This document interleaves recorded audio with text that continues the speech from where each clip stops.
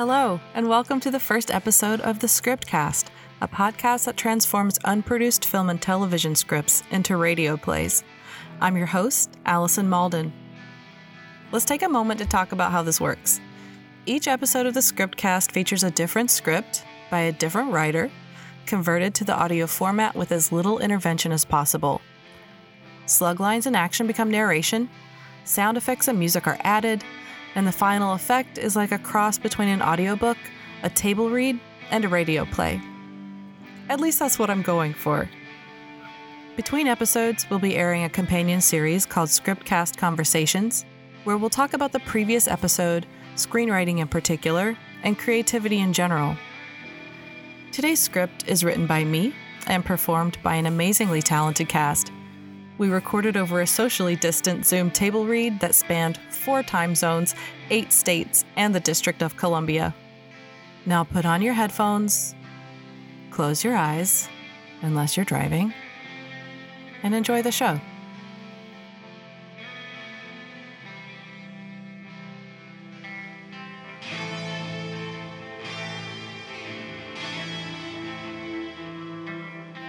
Presenting Ungoverned, a 1-hour pilot, written by Allison Malden.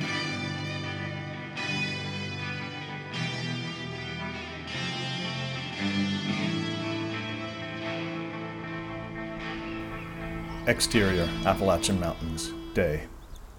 The Blue Ridge looms blue and gray on the horizon. Below lies a sparse settlement, a smudge of soot at the bottom of a green valley. Exterior, Mountain Road, day. Solar panels glint off the top of a sleek white bus, its clean, modern look stark against decaying ruins. Exterior, Market, day. The market is a warren of open-air stalls selling salvaged junk, dusty produce, and smoked meat. Townspeople in tattered clothes mill about, haggling and bartering. Will, 17, finds himself caught in the grip of a menacing hoodlum. Slightly built, Will is prone to hiding his gnawing insecurity with sarcasm and indifference. The hoodlum grabs Will and starts going through his pockets. Will seems almost resigned to the abuse. Come on, man. What you got for me, schoolboy? The hoodlum holds up a small, vacuum-sealed packet and squints at the label. Dried beef and Kimchi. It's like a fermented cabbage. What the fuck? It's Korean. See? He points to fine print on the package. Age shipment number 47655. Product of South Korea.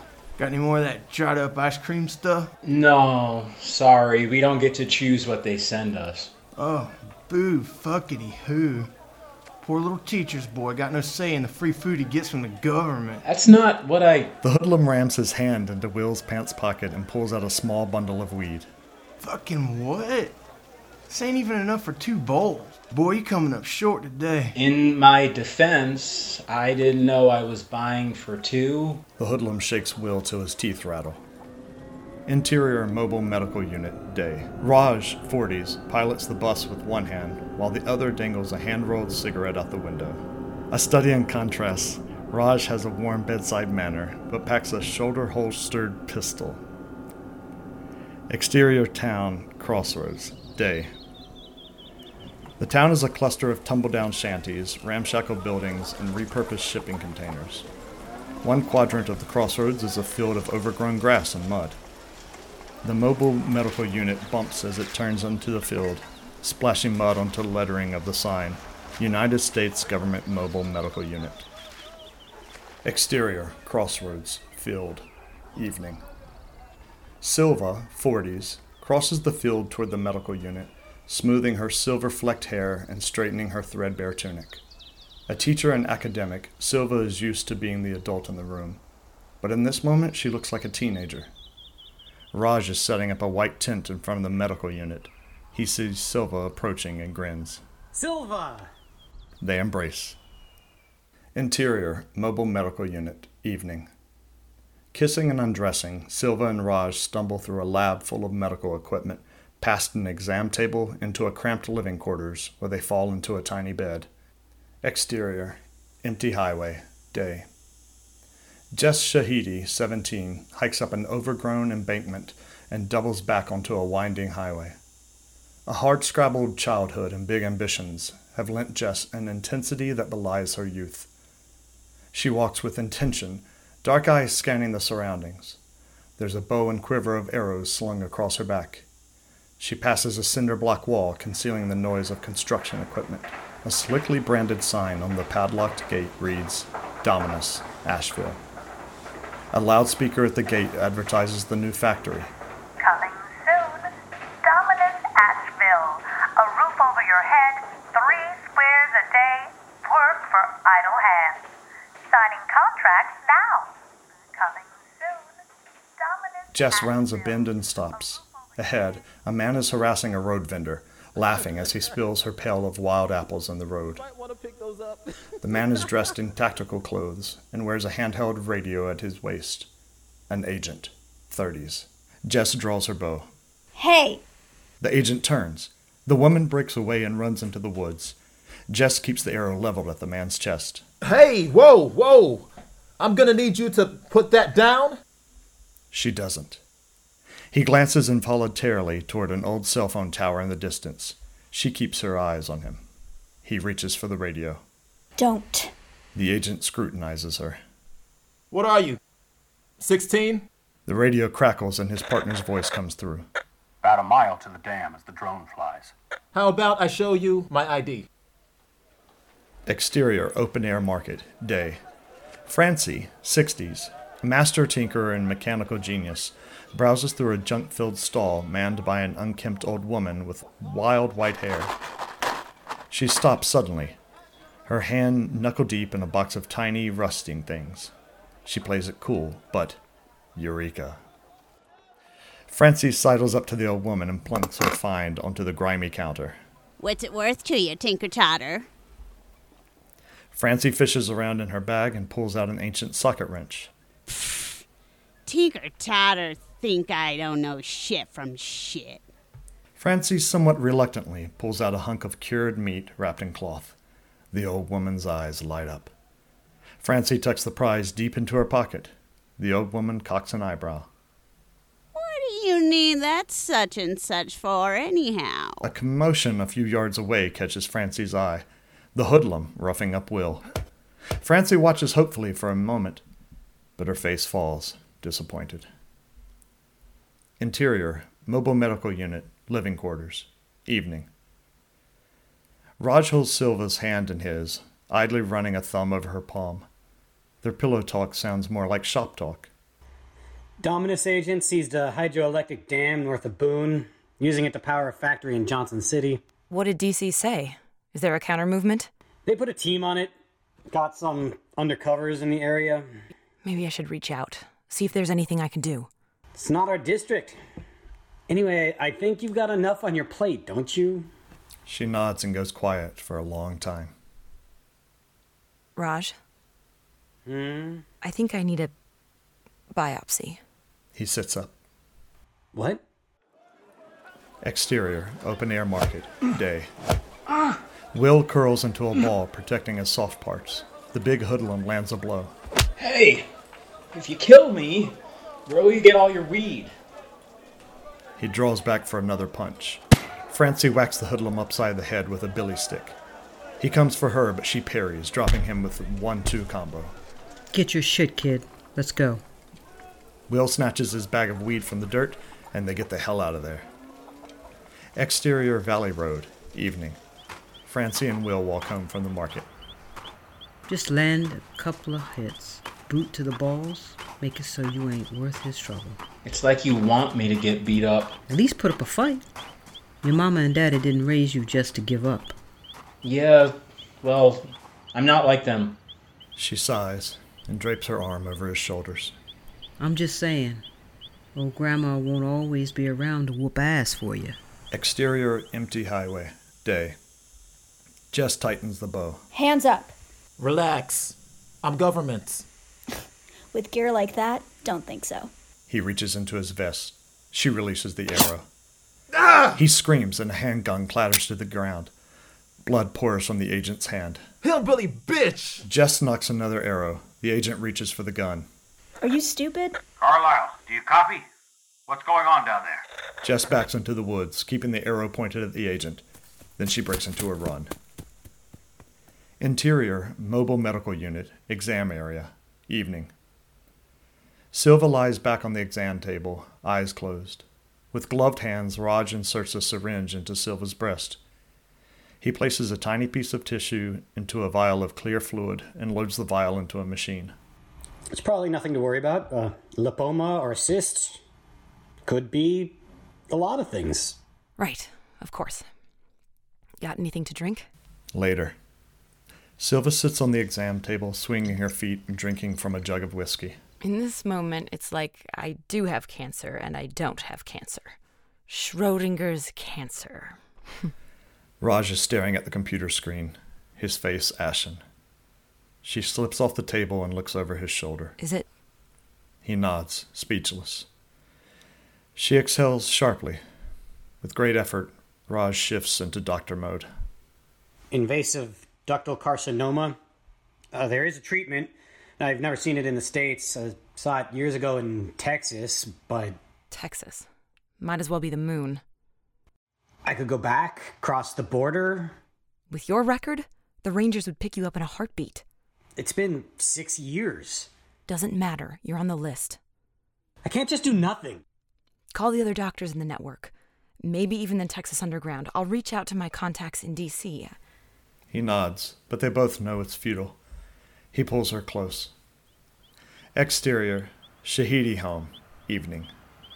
Jess walks down a hill to the Shahidi family home, a rambling plot of land with a rundown farmhouse, decrepit outbuildings, and a rocky field of potato plants. The Shahidi family waves to her from the field. Her father pulls a plow, steered by her mother, the baby strapped to her back. 4 dark-eyed siblings trail behind, each toting a bucket full of pale, new potatoes. Hey, Jesse. How was school? Exterior, Valley Road, day. Dusk falls over the valley as Silva walks home from town. She pauses, taking in the view of her home, the library. Despite decades of patches and repairs, the brick and glass structure maintains a kind of shabby grandeur. At the back of the building, a fire burns in the outdoor kitchen. Exterior, library, kitchen, evening. The outdoor kitchen consists of a fire pit full of glowing coals, assorted chairs and benches, and a covered area hung with cookware. Francie and Will roast corn over the fire and chat. Silva approaches, her expression startling them into silence. Cut to. There is a treatment, but it's only available in Texas. Maybe Canada. Nowhere in the States. Will sinks into his own shattered world. Francie is at a loss, faced with one thing even she can't fix. Don't tell me you're thinking about going to Texas. No, it's a fool's errand. No one could make that journey on foot. Raj and I will do everything we can. We'll reach out to our contacts, but I think we have to make peace with it. Silva squeezes Will's hand. He watches her face, but her voice seems far away. Will, I'm sorry, son. I don't know what to say. Overcome, he rushes inside. Silva wipes away tears. Silva. I need to, I'm going to collect myself. Silva kisses Francie on the forehead and walks away. Francie reaches into her pocket and pulls out her market purchase, rolling it idly in her palm. It's a spark plug. Interior, library, classroom, night. There's a blackboard across one wall, a cluster of mismatched tables and desks, and bookshelves lining the back of the room. Through tears, Will looks at the map of North America titled, The Former United States. Will's eyes lock on Texas. The map reads, Sovereign Republic of Texas. Exterior, Valley Road, dawn. Jess walks down the road, shoulders laden with a backpack and bow. She's alert, wary. Interior, Will's room, day. Will stares at an ancient electronic tablet, cracked and wrapped in fraying duct tape. It's connected to a pack of solar cells in the window. On screen, a family photo. Will, about 8, Silva, younger and happy, and Will's father, smiling proudly. There's a quick knock on the door and his mother's voice. Let's go, Will. Rise and shine. Exterior, Valley Road, dawn. Jess steps off the road and into the woods. Exterior, woods, dumping ground, morning. Jess comes to an ancient dumping ground littered with rusted-out cars, furniture, appliances, and electronics. She pries open the trunk of a car, taking something from her pack, and tucks it inside. Then she heads out again. Exterior, Francie's workshop, day. The workshop is a lean-to shed on the side of the library, open to the elements and packed with all manner of junk, electronics, found equipment, scrap metal. Francie is on her back beneath a mass of auto parts and wires. Hello, Francie? Gil, 50s, pokes his head into the workshop. Got time for a little hike? Not really a good time, Gil. Oh, come on, France. You're going to want to see this. Interior, library, classroom, day. The students range in age from 8 to 18, about 15 total, all sharing dog-eared textbooks. Will and Jess sit at a table together. Silva is finishing a timeline on the blackboard. 1787, Constitutional Convention. 1865, 13th Amendment abolishes slavery. 1920, the 19th Amendment gives women the right to vote. 2052, the Great Collapse. The United States breaks apart. 2153, Second U.S. Constitutional Convention. She circles the year 2153. In a few days, delegates from all over the ungoverned states are coming here for a second constitutional convention. Right here in this room, we will debate the terms of a new government. It's the first step in reuniting the former United States. And in honor of this historic moment, today we're learning about the first constitutional convention in 1787. Let's start by reading Chapter 9. Upperclassmen, help the little ones. All right, I need to conference with my seniors. Exterior, mountainside, day. Gil and Francie hike up the side of a mountain. They stop at a bluff overlooking the valley. Gil positions himself behind a rhododendron and hands her a pair of binoculars. Dominus Factory. Tell me what you see. Intercut with binoculars view. A walled compound encompassing many acres. A few buildings are already framed out. Some are still concrete pads. Looks like your basic construction site. She scans the site. Workers mount razor wire to the top of the outer wall. Armed guards patrol the perimeter. Security is a bit much. Check out the northeast corner. She finds the frame of a large, multi-story building. Barracks. Housing for the workers. See how it's divided into real small spaces? Yeah. We got our hands on the blueprints. Living quarters measure 8 feet by 6 feet. More like prison cells than dormitories. Francie lowers the binoculars and looks at Gil. Blueprints. How'd y'all swing that?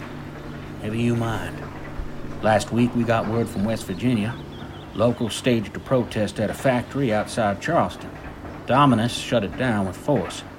Sent their corporate army to occupy the area. Now they control who goes in and out.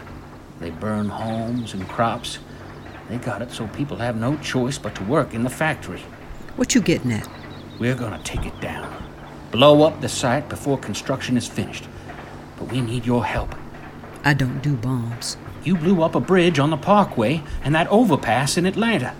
Those were demos. Are the reunionists behind this? We wouldn't make a move without their support. Still, I don't do bombs. Not even for them. Interior, library, classroom, later. Will stares down at his book, Mind Elsewhere. In the back of the room, Jess sits across from Silva at a large desk. Both look anxious. Silva hands Jess a piece of paper. The letterhead reads, Research Triangle Knowledge Center. Jess scans the letter. Unable to place you at this time. Wait list. Thank you for your application. She's crushed.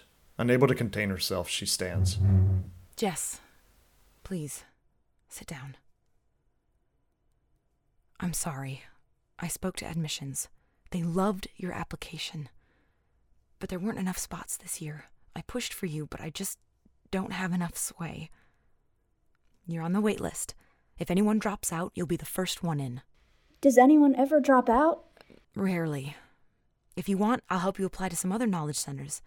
I know people in D.C., Atlanta. Those are even more competitive than the Triangle. Yes.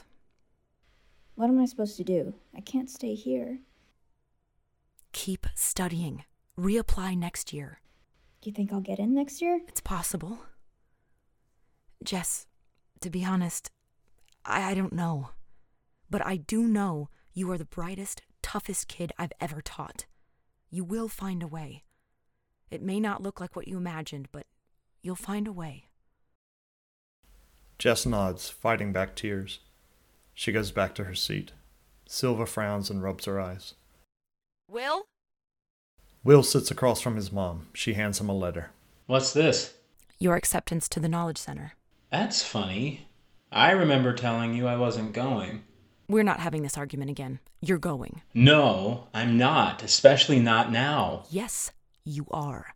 You actually think I would leave you at a time like this? Will, listen to me. When I'm gone, the aid shipments stop. You and your grandmother will have to fend for yourself. The Knowledge Center has food, medical care, a community. It's a good life. What about you? I'll stay here. Keep teaching as long as I can. I'm not leaving you. I am your mother. It's my job to keep you safe. The Knowledge Center is by far the safest place for you. Period. Your grandmother will join you. We've already discussed it. No one discussed anything with me. Look at me, Will. I've never subscribed to authoritarian methods of parenting, but by God, as long as I'm on this earth, I will not let you jeopardize your health and safety, especially not for my sake. She holds eye contact for a moment to make her point. He grabs the letter and stands up. Will sits back down next to Jess, still lost in her own disappointment. For a moment, he stares daggers at the map on the board, at Texas, and the thick black line separating it from the other states. He stands up and walks out of the room, leaving his letter behind. Jess picks it up and reads, Congratulations on your acceptance. Legacy Admissions Program. She seethes. Interior woodshed, day. A fire burns under a large copper pot of corn mash. A long pipe leads to a condenser coil, which drips clear liquid into a smaller pot. A moonshine still. Will stares into space. Francie fills a bowl with moonshine and holds out her hand expectantly. Match? Will grabs a match from the shelf on the wall. She dips a spoon in the clear liquid. Light it up. You want me to light the moonshine on fire? Ethanol, boy. Light the ethanol. He strikes the match and holds the flame to the liquid. It burns fast and blue. Ha! Blue means we're good to go. Listen, if it ever burns red or yellow, don't you drink it. You hear me? I hear you. Not that you should be drinking this shit anyway. She glances at Will. He's somewhere else. Hey, how you doing? Fine. Fine? What does fine mean? You know, my mom's got cancer, but I'm fine. My mom's trying to banish me to a knowledge center, but I'm fine. Everything's fine. Hey, we don't know how this thing is gonna play out. Your mama could hang on for years. Years? Well, we don't know. Cancer is unpredictable. But you know what? Life is unpredictable. This crazy-ass world, we could all die tomorrow. Get picked off by a hijacker, get a hold of some bad drinking water and shit ourselves to death. Possibilities are endless. But if I learned anything from losing your dad, we gotta enjoy what time we have while we have it. Right now. Will nods, too emotional to speak. You going to the bonfire tonight? He shrugs. I think you ought to. Get out of your head. He distractedly stokes the fire, sending sparks flying. Boy, didn't you just see how flammable this shit is? Exterior, the Shahidi's house, back porch, evening. Jess sits on a pallet of blankets, staring at the rejection letter. The back door opens, and Jess's little sister, Tima, 4 years old, runs out, quickly followed by Mrs. Shahidi. She's lean and weary, like a Dorothea Lange photograph. Okay, baby girl. You go potty. I'll be here. The little girl runs across the yard to a small outhouse. Mrs. Shahidi sits down next to Jess. You sleeping out here tonight? Yeah. Too hot in there. The door opens again. This time it's Drew, Jess's 15-year-old brother. He has Jess's sharp intellect but no formal education. He carries a fussy baby. She's still hungry. Mrs. Shahidi takes the child and begins to nurse her. She peers at the text on the page. What's this? It's from the Knowledge Center. Is this it? Did you get in? Jess looks at her mother, clothes threadbare and stained, eyes red from dust and exhaustion. Yes, I did. Mrs. Shahidi pastes a smile over her heartbreak. She reaches across the baby at her breast to embrace Jess. Oh, sweet Jessie. I know how hard you worked for this. Thanks, Mama. Tima runs back from the outhouse and flings her arms around Jess. She kisses her little sister's cheek. When does it start? August. So we have a few more months with you. Jess smiles through a mix of feelings. Mrs. Shahidi kisses her and stands up. Time for bed. Come on, Tima. Good night, Drewy. Good night, Jessie. The moment the door closed, Drew snatches the letter. Hey! It says you're on a wait list. Why would you lie about that? This is what I get for teaching you to read? She snatches it back. I'm not going to say anything. I won't have to. August comes around and you're still here. They'll figure it out themselves. You don't have to know how to read or work that one out. I'll get in. I don't know how yet, but I'll find a way. Why are you so hell-bent on getting out of here? She eyes the open window and lowers her voice. I can't live like this. Like Mama. Always pregnant, or nursing, working in the field, never having enough to eat. It ain't always like that. I remember more than you. So don't have kids. She shakes her head at his naivety. And do what?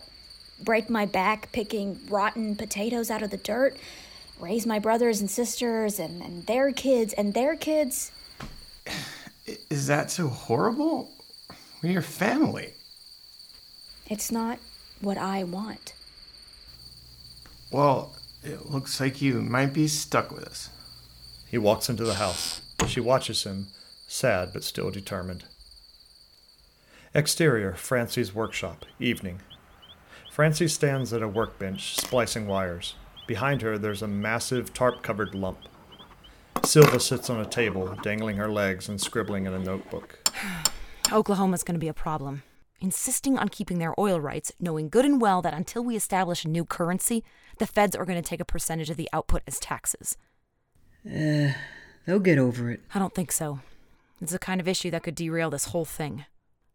Fossil fuels could be our demise. Again. So take a breath. You don't have to figure this out yourself. Ain't that what the convention is for? Yes, but... Yes. That's exactly what it's for. So relax. Eat something. Have a little nip and moonshine. I don't know how much time I have left. I need this to work. I need to know Will's going to be okay. Francie looks at her with compassion. Tell Oklahoma they got their oil rights back as soon as the new currency is in circulation. Get it in writing, have the president sign it, all official and shit. Silva smiles and wipes her eyes, then continues scribbling. Exterior, riverbank, night. A tree-canopied riverbank, lit by a crackling bonfire. Teens loiter in the flickering shadows, drinking, smoking, and dancing to a beat tapped out on upturned barrels and buckets. Jess watches from the side, still feeling down. A laughing girl drags Jess to the dance, and for a moment we see the teenager beneath her tough facade. Under some trees, Will sits with Jones, 15, who's taking a hit on a homemade bong. Will pulls out a jar of moonshine and takes a swig. Oh, shit. Where'd you get that? Thank my grandma. Actually, don't tell my grandma. Will takes another healthy swig. Hey, yo, man, pace yourself. An impromptu rap battle is going down in a drum circle. Jess joins the ring of kids watching and pounding rhythmically on their thighs. She cuts an annoyed glance at Will, now surrounded by kids, bumming shots of moonshine. Later. The fire has died down, and the teenagers have begun to pair up and wander off into the woods. Will groans as a girl pulls Jones away. Come on, man. Dude, catch you later. Will looks across the riverbank to Jess. Their eyes meet. He raises the nearly empty jar of moonshine. Jess scowls and starts packing up her things. He approaches, a little zigzag in his gait. Want a sip? No. Come on, don't leave me hanging. Been a while since we hung out. Walk it off, Will. Okay. He watches her head into the woods. Exterior woods, night. Jess strides up a wooded incline. Will follows. Don't follow me. I'm walking, like you said. Walk somewhere else. My house is this way. Exterior, Valley Road, night. Jess marches down the moonlit road, Will trailing behind. He stops, focusing his bleary eyes on her back. He focuses his rage there, too. Hey! What's your problem? She turns around. What? We used to be friends. We used to hang out. Now you're... Busy. I'm busy. Studying, working in the field, hunting, fishing. We don't all get things handed to us. Will smashes the jar on the ground. Everybody thinks my life is so fucking easy. It's not. I would trade it all. I don't care about any of it. He breaks into tears. What? What's wrong? My mom has cancer. Jess is stunned into silence. Will turns and retches into the weeds. When he's finished, she shoves her water bottle into his hands. Drink. Think I've had enough. It's water. Will drinks. He seems a little more sober. Does she really have cancer? Raj did a biopsy. He fights back tears. She processes, genuinely upset. Can't he do something? There's a treatment, but it's only available in Texas. Texas. I keep thinking, if my dad were here, I mean, he'd be halfway to Austin by now. Instead, she's got me here doing this. And if she doesn't get the treatment? Will looks away. Her wheels are turning. What if we went? To Texas? Why not? We don't have visas. We have to cross illegally. If we could even get that far, it's like 1,000 miles on foot. We'd need supplies and weapons. Let me show you something. Exterior woods, dumping ground, night. Jess opens the car trunk while Will peers through the darkness. What is it? Supplies for a 3-week journey. A map, food, extra arrows, knife. Won't go as far with 2 people, but we can supplement with hunting and fishing. Will stares at her wide-eyed. I can supplement with hunting and fishing. Why do you have all this? My trip to the Knowledge Center. I've been saving for months. Had enough to get to Durham weeks ago, but I just kept saving. Won't you need it when you go? I didn't get in. Oh. Shit. Figure I can do 15 to 18 miles a day if I push myself. Stopping for food would slow us down a little. 1,000 miles. That's about 60 days of walking. You said you have supplies for 3 weeks. That's not even close. What about all those MREs you're always trying to hawk? That would stretch it. Food is the least of our problems. Neither of us has ever left this valley. We don't even know what's out there. Jackers, agents, your basic robbers and rapers. I can handle myself. No. Forget it. It's insane. He turns to go. You want to know why we don't hang out? This is why. You used to do shit. You used to care. Remember when we would compete with each other, push each other? Now all you do is get wasted all the time. What happened to you? You know what happened. Your dad died. I'm sorry. That was 8 years ago. 6. 6 years. You think you're some kind of badass? Think you know what it's like out there? Here's the truth, Jess. People leave, and they don't come back. He walks away, leaving her in the dark. Interior, Will's room. The next day. Will is welded to the bed, face smashed against the mattress. Excruciating light shines in from the window. Outside, there's a brief rumble. A stutter start, and another sustained rumble. Then Francie's triumphant cackle. Will drags himself to the window. Insert window view. Below, Francie stands in the middle of the yard, leaning over... Is that a A motorcycle? Exterior, library, yard, day. Will runs out from the library, where Silva is already watching Francie gleefully rev the engine. The motorcycle is a magnificent, shambling assemblage of mismatched auto parts. It has 2 tandem seats and a small flatbed on the back for hauling things. Silva and Will stare in wonder. For a moment, the cancer cloud is lifted. Exterior, library, road, day. Francie and Will take the bike for a wobbly practice run while Silva cheers from the shoulder. They make a few easy laps, enjoying the wind in their hair. Francie pulls over and dismounts.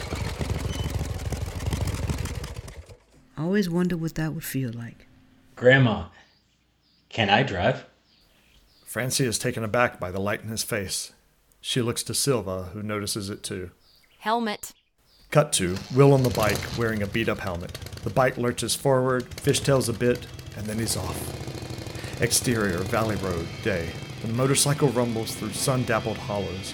Branches and insects whip and ping.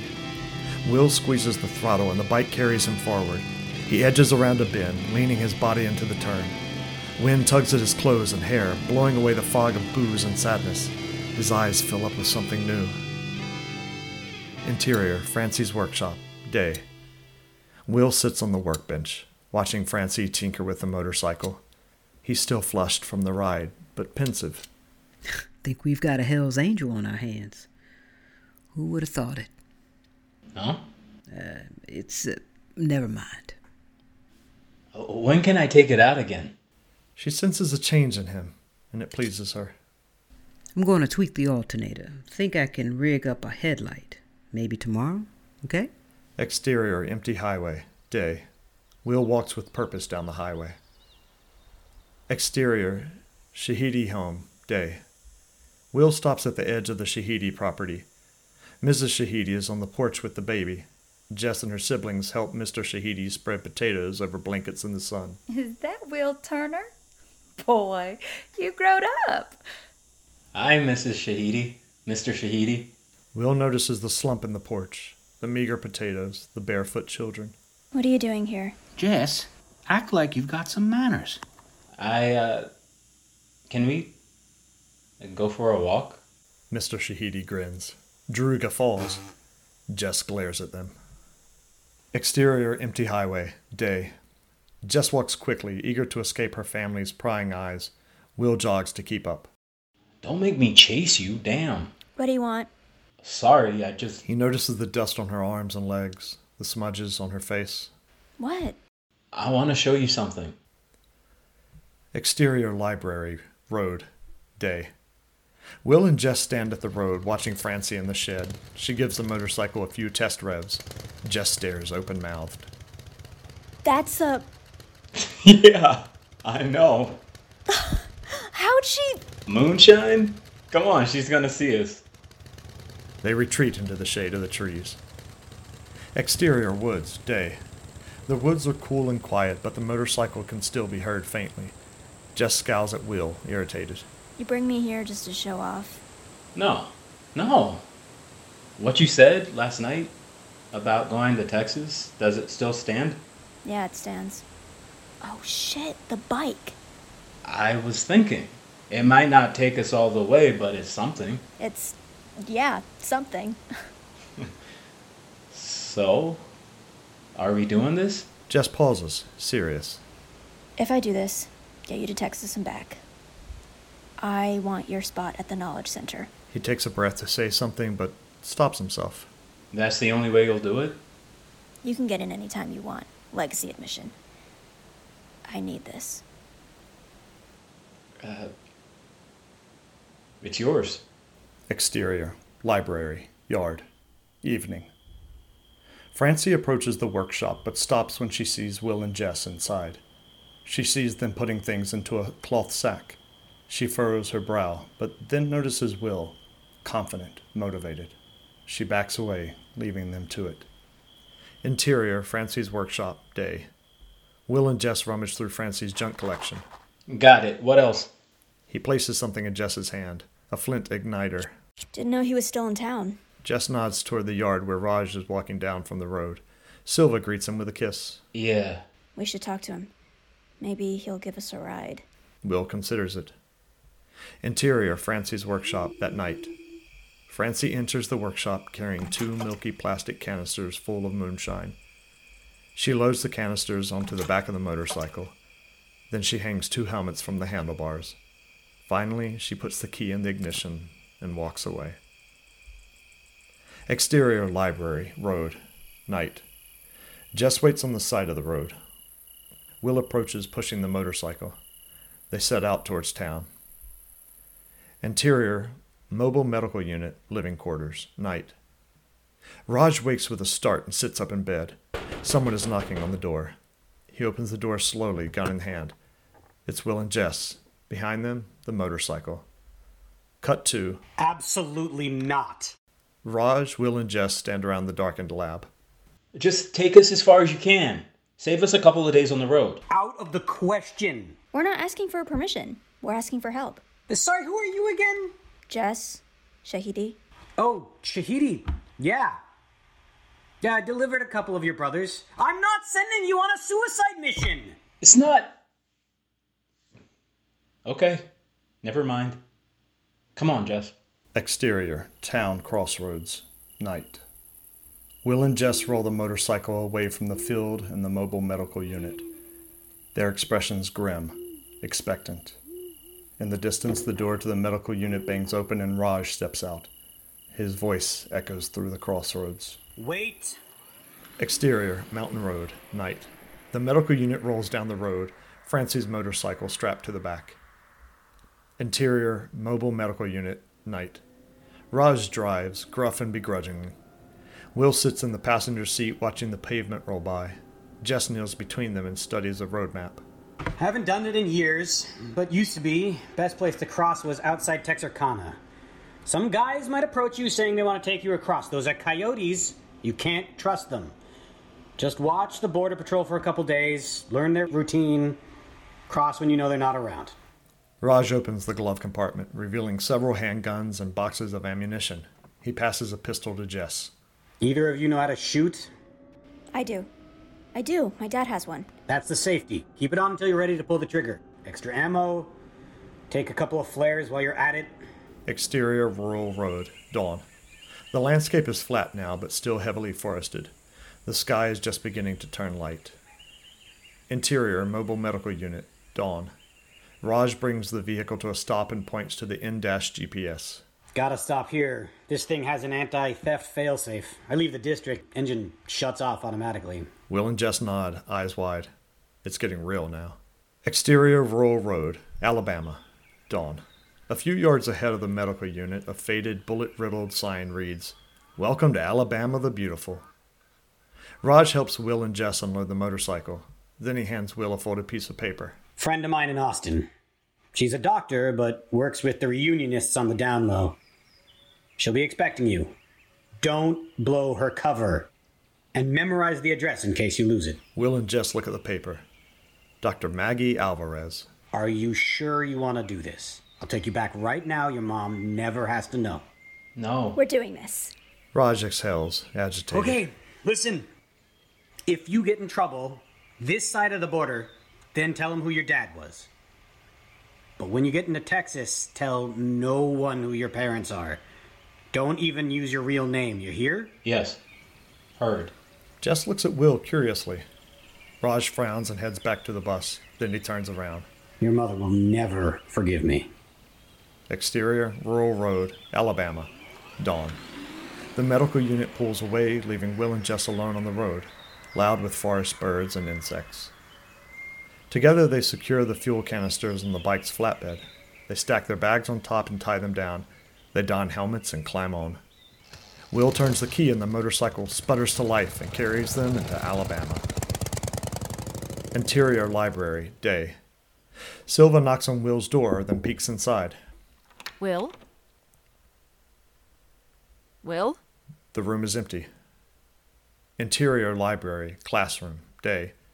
Silva steps into the classroom, followed by Francie. On the board, a note from Will.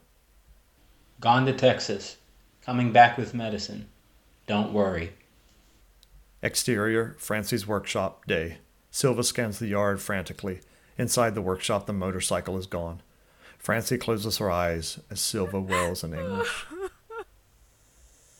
Exterior, rural road, Alabama, day. Montage. Will and Jess cruise past kudzu-covered forests, ruins of a gas station, and highway beggars watching them with hollow eyes. Exterior, town crossroads, day. Silva approaches the crossroads, then stops. The field where the medical unit stood before is empty. Exterior, open-air market, day. Silva makes her way through the market, grabbing unsuspecting people and grilling them about Will. A withered hand grabs Silva's arm. It's the old woman. Hey, teacher woman. Looking for your boy? Yes. Yes, have you seen him? Yeah. Seen him run off with the doc last night. The doctor? Raj? Yeah, purty fella. The doctor, I mean, not your boy. Silva doesn't hear her. Her mind is reeling. Exterior, rural road, Alabama, day. Will and Jess rolling down a dusty stretch of highway. Up ahead on the shoulder, 2 motorcycles are pulled over, tough, factory-made machines. An agent lies on the ground working on his bike. Another agent leans against the other. Jess gapes. One of his hands is bandaged. It's Carlisle. He watches their approach. A curious sight. 2 kids on a jalopy bike, piled high with junk. Then he clocks her. Hillbilly bitch. Shit. What? We gotta go. Now. Behind them, Carlisle jumps onto his motorcycle. What's wrong? Just drive. He guns it, but Carlisle is gaining on them. The motorcycle rattles and shakes like it could fall apart any minute. Who is that? Shit! Shit! Jess grabs the gun and turns around, so she's straddling the bike backwards. She fires at Carlisle, but the bike is shaking so badly she can't get a good shot. She sees splashing. The canisters are hit, leaking fuel. She reaches blindly into her pack and rips out a piece of cloth. She stuffs it into the bullet hole in the canister. Moonshine soaks the fabric. More gunshots. She grabs the flint igniter. She clicks the igniter against the soaked fabric. Sparks become a flame and she shoves the canister off the back. The canister explodes into a ball of fire. The bike swerves, but Will regains control. Behind them, Carlisle skids through the fire and crashes. Will and Jess speed away, eyes wide, knuckles white. Interior, Silva's room, day. Silver powers on a banged-up military-grade laptop with a satellite receiver, connected to a bank of solar cells in the window. Raj's face appears on the screen. Silva. Raj, listen, is Will with you? He left a note, said he'd gone to Texas. Raj looks down. Raj? They were going with or without me. He made up his mind. What have you done? I'm sorry, Silva. I'm sorry. Where is he? Alabama. Get your ass out there and find my son. Silva, please, try to understand. Don't talk. Go. She ends the call. Alone again, Silva weeps. Exterior, rural road, Alabama, day. The throttle is wide open. Jess checks over her shoulder, but the road behind them is empty. She looks down at Will's leg. You're bleeding. Exterior, woods. Somewhere in Alabama, day. Jess and Will push the bike deep into the woods. Will sits on the ground, legs out straight. Jess cuts his pant leg at mid-thigh, revealing a long, deep gash above the knee. He sees the blood and falls back on his elbows. Jess pours what's left of the moonshine on his wound. Ah! Quiet, they could still be around. She ties a strip of cloth around his leg as a tourniquet, then bandages the wound with more fabric. You're lucky. It just grazed you. This is your idea of lucky? We'll spend the night here. She unfolds a tarp and starts setting up a tent. Why was that guy chasing us? I don't know. He yelled something like he knew you. How would he know me? Why else would he chase us? What the hell's your problem? You blew up our fuel. You got me shot. Now we'll probably die out here. Hey, I saved our asses. You think that shitty liquor cycle was gonna outrun a corporate bike? Not a chance. And by the way, nobody tricked you into coming here. You knew it was dangerous. Well, guess what? This is what danger looks like. Maybe if you didn't grow up with the government spoon in your mouth, you'd know that most of us don't have the luxury of bitching and crying about it. We get the fuck up and move on. Angry, he tries to get up and winces in pain. Not literally, sit your ass down. Exterior, rural road, Alabama, day. Carlisle peels himself off scorched pavement. He's pissed. Suarez roars up on his bike. He's as tough as Carlisle, but softer around the eyes. There's a real human in there. You okay? That's the fucking bitch that shot my hand. Suarez follows the direction of the skid marks, then kneels down and puts his finger in something. Blood. Hey, Carlisle, you bleeding? No, just banged up. Suarez opens a high-tech briefcase. Inside, it's a bulky laptop computer. He smears a drop of blood between two glass slides and inserts them into a port on the side. On the computer screen, analyzing sample, searching Dominus database, partial DNA match. Then a photo loads, and we're looking at Will's father. Atlanta Turner, deceased. Reunionist leader with ties to U.S. government. Survived by wife Silva, son Will, mother Francie. Areas active. North and South Carolina, Georgia, Texas. It's his son. Carlisle grabs the radio from Suarez's belt. Carlisle to dispatch. Go for dispatch. We just took fire from 2 radicals with confirmed ties to deceased Reunionist leader Atlanta Turner. They are armed and dangerous. Permission to apprehend. The radio crackles for a moment. Permission granted. Send your coordinates and their facial data and we'll distribute to other agents in the area.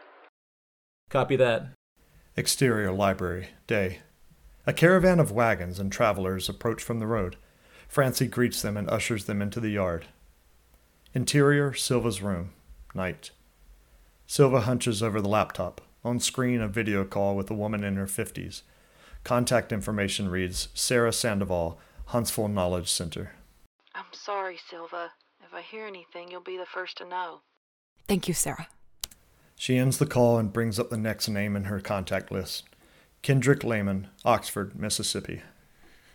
Ken, hi. Listen, I need your help. Interior, tent, night. Will and Jess lie back to back inside Jess's tent. They don't sleep. They don't speak. The tension is palpable. The next morning, Will is asleep. Suddenly the tent rips away and daylight floods in as Jess noisily folds the tarp. He groans. Time to go? We're out of fuel, remember? We can't sit here and do nothing. We'll take a walk, maybe find someone selling hooch. In case you missed it, I'm down a leg. You'll have to go by yourself. No, splitting up is a bad idea. Should have thought of that before you got me shot. If looks could kill, Will would be up in smoke. A rumbling in the distance breaks the tension, then a drum beat and a low, thumping bass line. Is that music? Jess walks towards the sound. Will limps behind her. What are you doing? We don't know who's out there. Thought you couldn't walk. As they get closer, the music gets louder. Through the trees, they see a large box truck parked in an open field. They creep closer for a better look. On a small stage, a couple of musicians do a sound check. Others mill about, unloading equipment from the truck. Jess spots a generator and several fuel canisters. Will watches with dismay as she steps out of the woods and creeps towards the fuel canisters. The troop is unaware. Exterior, open field, day. Jess grips the handle of a fuel canister. Well, hello. She whirls around to see Annie, 30s, a stocky redhead in a military vest, flanked by 2 men. One a beanstalk, the other a brick house. Surrounded, Jess squares off. Cut to, Jess stands in front of the trucks, hands tied behind her back. She's guarded by Annie and both her sidekicks. Will stumbles up, hands tied behind his back, prodded along by Kia, 40s. Hey, Annie, found another one hiding in the woods. Damn, it took all 3 of y'all to pin her down? Annie points at Will's bandaged leg. Looks like yours wasn't no fair fight. Let us go. Like shit. The band has stopped practicing to watch the commotion. Deirdre, 40s, the leader. She's striking with a commanding voice and graceful bearing. Annie, who is this? Caught her trying to steal some shine off the back of the truck. Will and Jess inch closer to each other. The band closes in. Shame. Trey, tell him what we do to thieves. The beanstalk speaks up. Last time you whipped them. Hey, let's, how about we work something out? Girl, this is ungoverned country. We can't just let shit slide. Annie, you got your switch? Annie slices the air with a long stick, still green. Thin enough to bend, thick enough to hurt like hell. No. Don't worry, kid. You're just the lookout. Annie approaches Jess, who tries her best to look tough. But when the switch hits her back, she yelps pitifully. Stop! Wait, his dad. Maybe you know his dad. Jess stifles a cry of pain. Will, your father. Will doesn't comprehend. He's frozen. Damn it, I don't know his first name. Turner, something Turner. Atlanta Turner. My dad was Atlanta Turner. Deirdre holds up a hand. Annie stops, switch in midair. Your daddy was who? Atlanta Turner. Did you know him? Exterior, the band's truck, day. Will and Jess sit on an amplifier. Jess holds a wet cloth to a welt on her back. Deirdre makes introductions. Barack, 40s, calm and collected. Dizzy, twirling a drumstick. Annie, of course. And finally, Trey, Kia, and Fletcher, the brick house. Texas. That's where we're headed. Wait, you're going to Texas? Yeah, better question is, what business y'all two ragamuffins have in Texas? My mom has cancer. She needs medicine. Where are you going? On tour. But how do you get across the border? Entertainment visa. Texans love them some ungoverned. Fucking fascinated by us. Can we go with you? Jess. We have our own supplies and a motorcycle. Just no fuel. No shit. Deirdre scrutinizes them.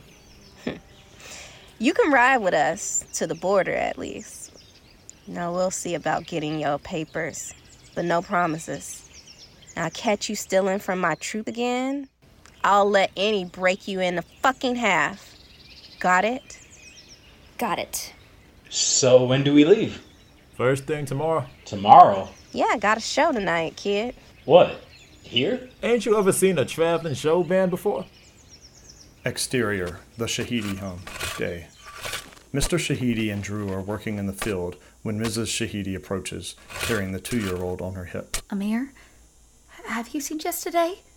Her stuff is all gone. Mr. Shahidi wipes his brow. Realization dawns on Drew.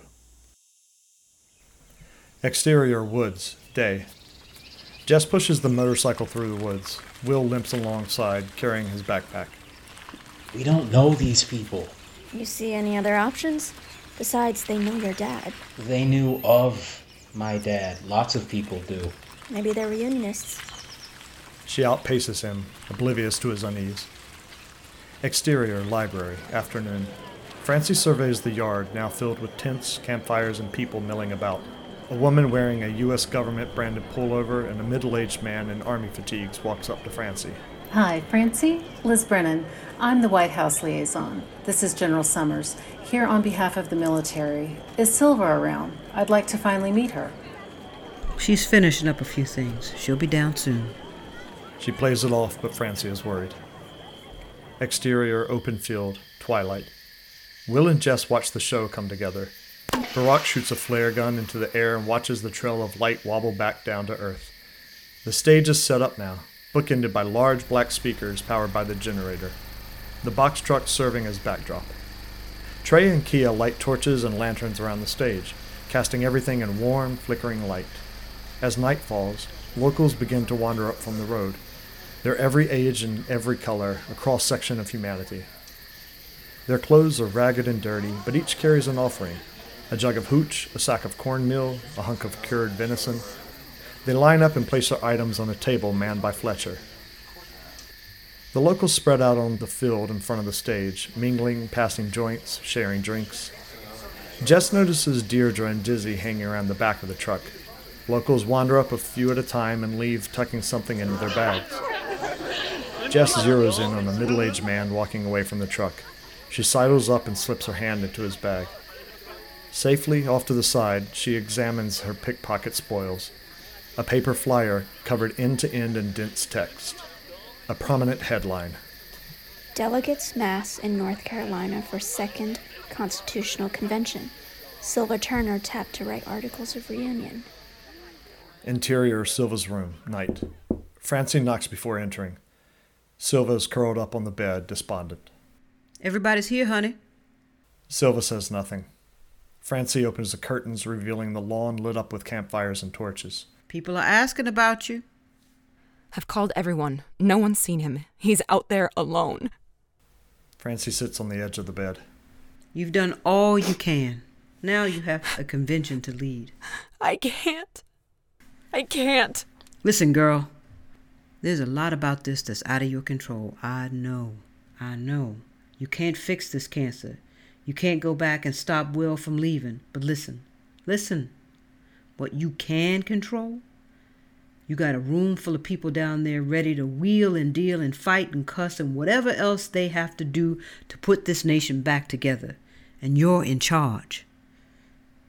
How many mamas ever get that chance, to literally build a safer world for their children? Silva takes a shaky breath. Interior classroom, night. Delegates sit at desks labeled by state. A small dais and podium have been set up in front of the blackboard. On one side, several technicians fuss over a bank of mismatched monitors, live feeds labeled with the names of distant western and midwestern states. Silva comes downstairs. She's freshened up and fixed her hair. She steps up to the podium and nods to Francie, who watches from the back of the room. Hello. I'm Silva Turner, and on behalf of the Eastern Alliance of Reunionists and the surviving federal government, I'd like to welcome you to the Second Constitutional Convention of the United States of America. The delegates whistle and cheer. Silva smiles. Exterior, open field, night. Jess watches the show from the edge of the crowd, now about 200 strong. The band is in the middle of a song. It's rock, hip-hop, blues, and country. It's the product of 100 years of post-apocalyptic musical evolution, infused with primitive, foot-stomping energy and filtered through fuzzy, crackling amplifiers. It's raw and driving and intoxicating. From the other side of the stage, Will sees Jess get swept into the roiling crowd. Jess is jostled back and forth, but she keeps her eyes on the stage. On top of the box truck, Annie and Trey stand guard with rifles. Interior classroom, night. Silva struggles to moderate a heated debate. Oklahomans won't turn over our oil rights to any government, federal or otherwise. Everybody's got to pitch in. We're all making sacrifices. Who cares about oil? We got Dominus taking over the whole districts in West Virginia. You will all have the chance to speak. Francie sees Mr. and Mrs. Shahidi in the doorway, looking distraught. She elbows her way over to them. Francie, did you know about this? About what? The convention? Jess ran away. Did you know? Mrs. Shahidi pushes past Francie. Silva. Everyone turns to look. Hey, lady, we're kind of busy here. Jenny? Where's my daughter? Jess? I don't know. What's happened? Like hell you don't know. You've been filling her head with big ideas for years. Now you help her run away? What? Jess ran away? Silva steps down and runs to the Shahidis. The delegates murmur. Silva, what's this about?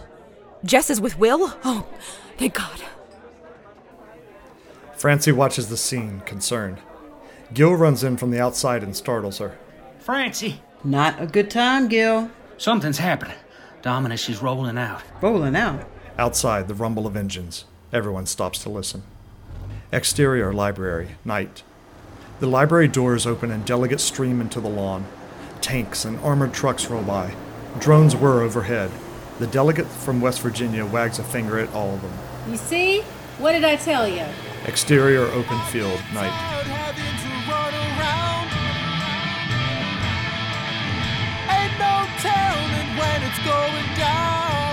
The band bangs out a raucous tune, the audience a sea of motion, dancing, thrashing, and jumping.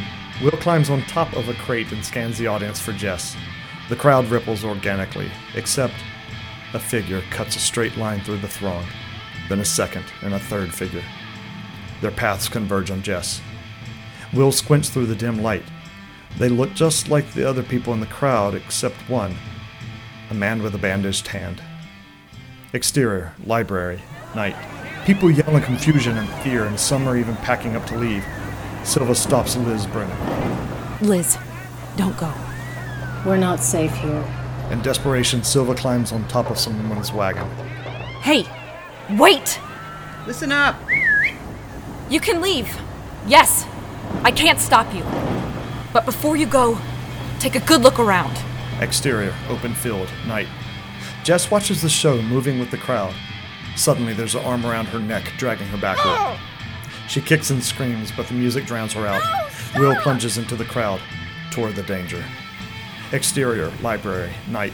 Silva continues. What you see here, they're coming for you too. For your homes and your crops and your daughters and sons. Maybe they already have. Exterior, open field, night. Another man grabs Jess's legs. She wrenches her body and all three tumble to the ground. The crowd takes notice. Hey, get off of her! Will shouts to the surrounding crowd. They ignore him. Agents! But if we're going to stop these corporate invaders, we have to put aside our fear. Will leaps onto an agent, freeing Jess's legs. She kicks hard with both feet. A third agent jumps in. And our differences. Will and Jess fight for their lives, biting, scratching, and kicking, but they're losing. Will yells again in desperation. They're agents! An agent tackles Will. He yanks away the man's threadbare coat, revealing a bulletproof vest underneath. And work together. A citizen army, united against a threat to our very existence. Suddenly the crowd descends, pummeling the agents with fists, sticks, and boots. Will pulls Jess to her feet. She lunges at Carlisle, now recognizable without his disguise. On stage, the band stops playing. Hey!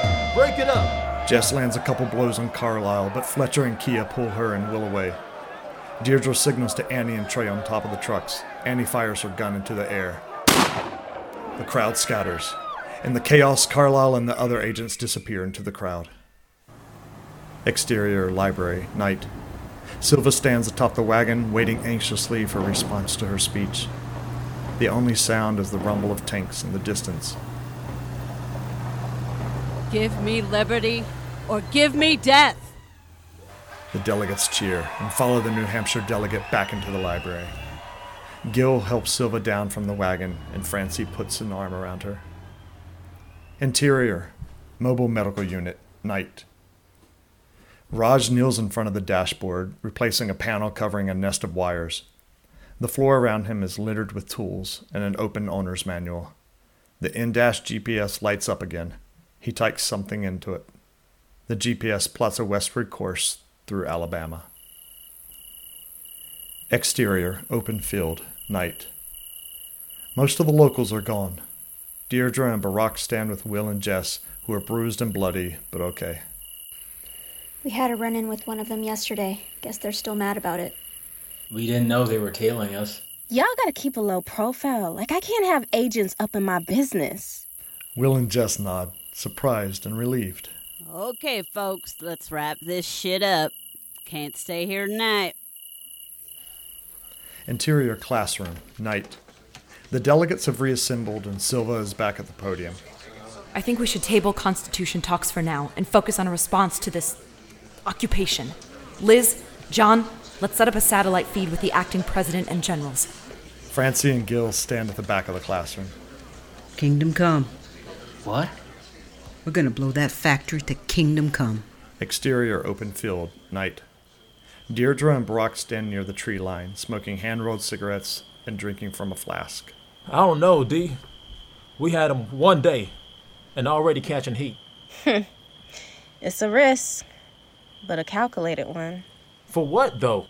That boy's mama is running point on a new government. Ring him back to her with that cancer treatment, she's gonna be grateful. That's all I'm saying. You gonna leverage the kid? I don't know, Rock. Let's just keep our options open. Exterior woods, night. Through the trees, we see Deirdre and Barack put out their cigarettes and walk back to the truck. Will steps out from behind a tree, zipping his pants and looking disturbed. Exterior open field, night. The truck is loaded and ready to go. A flatbed trailer full of equipment and Francie's motorcycle is hitched to the back. Will and Jess climb onto the trailer. The band members settle into the truck, some dangling their feet off the back. Annie and Trey climb up to their lookout points, gun in tow. Kia cranks the truck, Barack and Deirdre hop in beside her, and they pull onto the road. Exterior trailer, night. Huddled together next to the motorcycle, Jess regards Will with something like respect. How's your leg? Hurts, but not that bad. I think maybe I should thank you for jumping in back there. Just returning the favor. Jess smiles, but it fades quickly. That agent, Carlisle, he's chasing me because I shot him. He was already chasing us when you shot him. No. A few days ago, I caught him harassing this road hawker, the Apple lady. Couldn't just walk away. No, you couldn't. I didn't know he was gonna fucking chase us down. Wouldn't have put you in danger if I'd known. Yeah, I know. Good news, though. She pulls out the flyer and hands it to him. The band is distributing these on the down low. Look, there's an article about your mom. They're reunionists. Will scans the flyer, eager to absorb anything regarding his mom. But then he looks up at the back of the truck, the band lounging and smoking cigarettes. That doesn't mean we can trust them. But they're on our side. You know, my dad was killed on a reunionist mission in Texas. The truck slows to a stop. Kia kills the headlights. Ahead, a line of tanks is passing through a crossroads. It was him and Raj and another guy. Except what they didn't know is that the other guy was in bed with Dominus. Will eyes the line of tanks passing in the distance. And Dominus basically owns the Texas Rangers. So this guy, this turncoat, gives their location to Dominus. Next thing you know, they're in a gunfight with the Rangers and... But we have no reason to think these guys are... I heard them talking. Deirdre and Barack, they want to use us as leverage, blackmail my mom. Then we won't let them. We ride with them as far as Texas, maybe let them get across the border, then split. Make the trip back ourselves. Their eyes meet. Will nods. The truck shifts gears and rolls on, deeper into ungoverned country.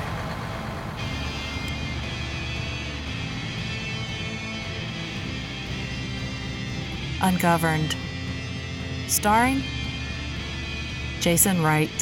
You think you're some kind of badass? Think you know what it's like out there? Sahana Srinivasan. Jackers, agents, your basic robbers and rapers. I can handle myself. Amanda Forstrom. Schrodinger's cancer. Crystal Swan. We're gonna blow that factory to kingdom come. Ed Robinson. I'm not sending you on a suicide mission! Fakemo Massakoy. Hillbilly bitch. Ashley Shine. Girl, this is ungoverned country. Chris Gervais. What you got for me, schoolboy? Joe Mallon. Dominus, she's rolling out. Kelly Sardinius. Where's my daughter? Lisa Loretta. What's it worth to you, Tinker Totter? Janet Quinones. Damn, it took all three of y'all to pin her down? And Jeremy Kerr. Is that a motorcycle? Sound design and editing by me, Allison Malden. Music and additional sound design by Jim Boggs. Lyrics and vocals by Fakemo Massakoy. Casting help from Janet Quinones, Jordan Maranto, and Amanda Forstrom. Special thanks to Lane Skye, Chris Gervais, and Stephanie Gervais for being my guinea pigs, George Hendricks for podcast consulting services, and Josh Malden for technical and emotional support. You can see the full list of credits, including links to the artists featured in this episode, on our website, thescriptcast.com. Be sure to subscribe so you won't miss our next episode, a conversation about today's script with my friend and fellow screenwriter, Rodney Stringfellow. And follow the Scriptcast on Instagram and Twitter @thescriptcast. Thank you for listening.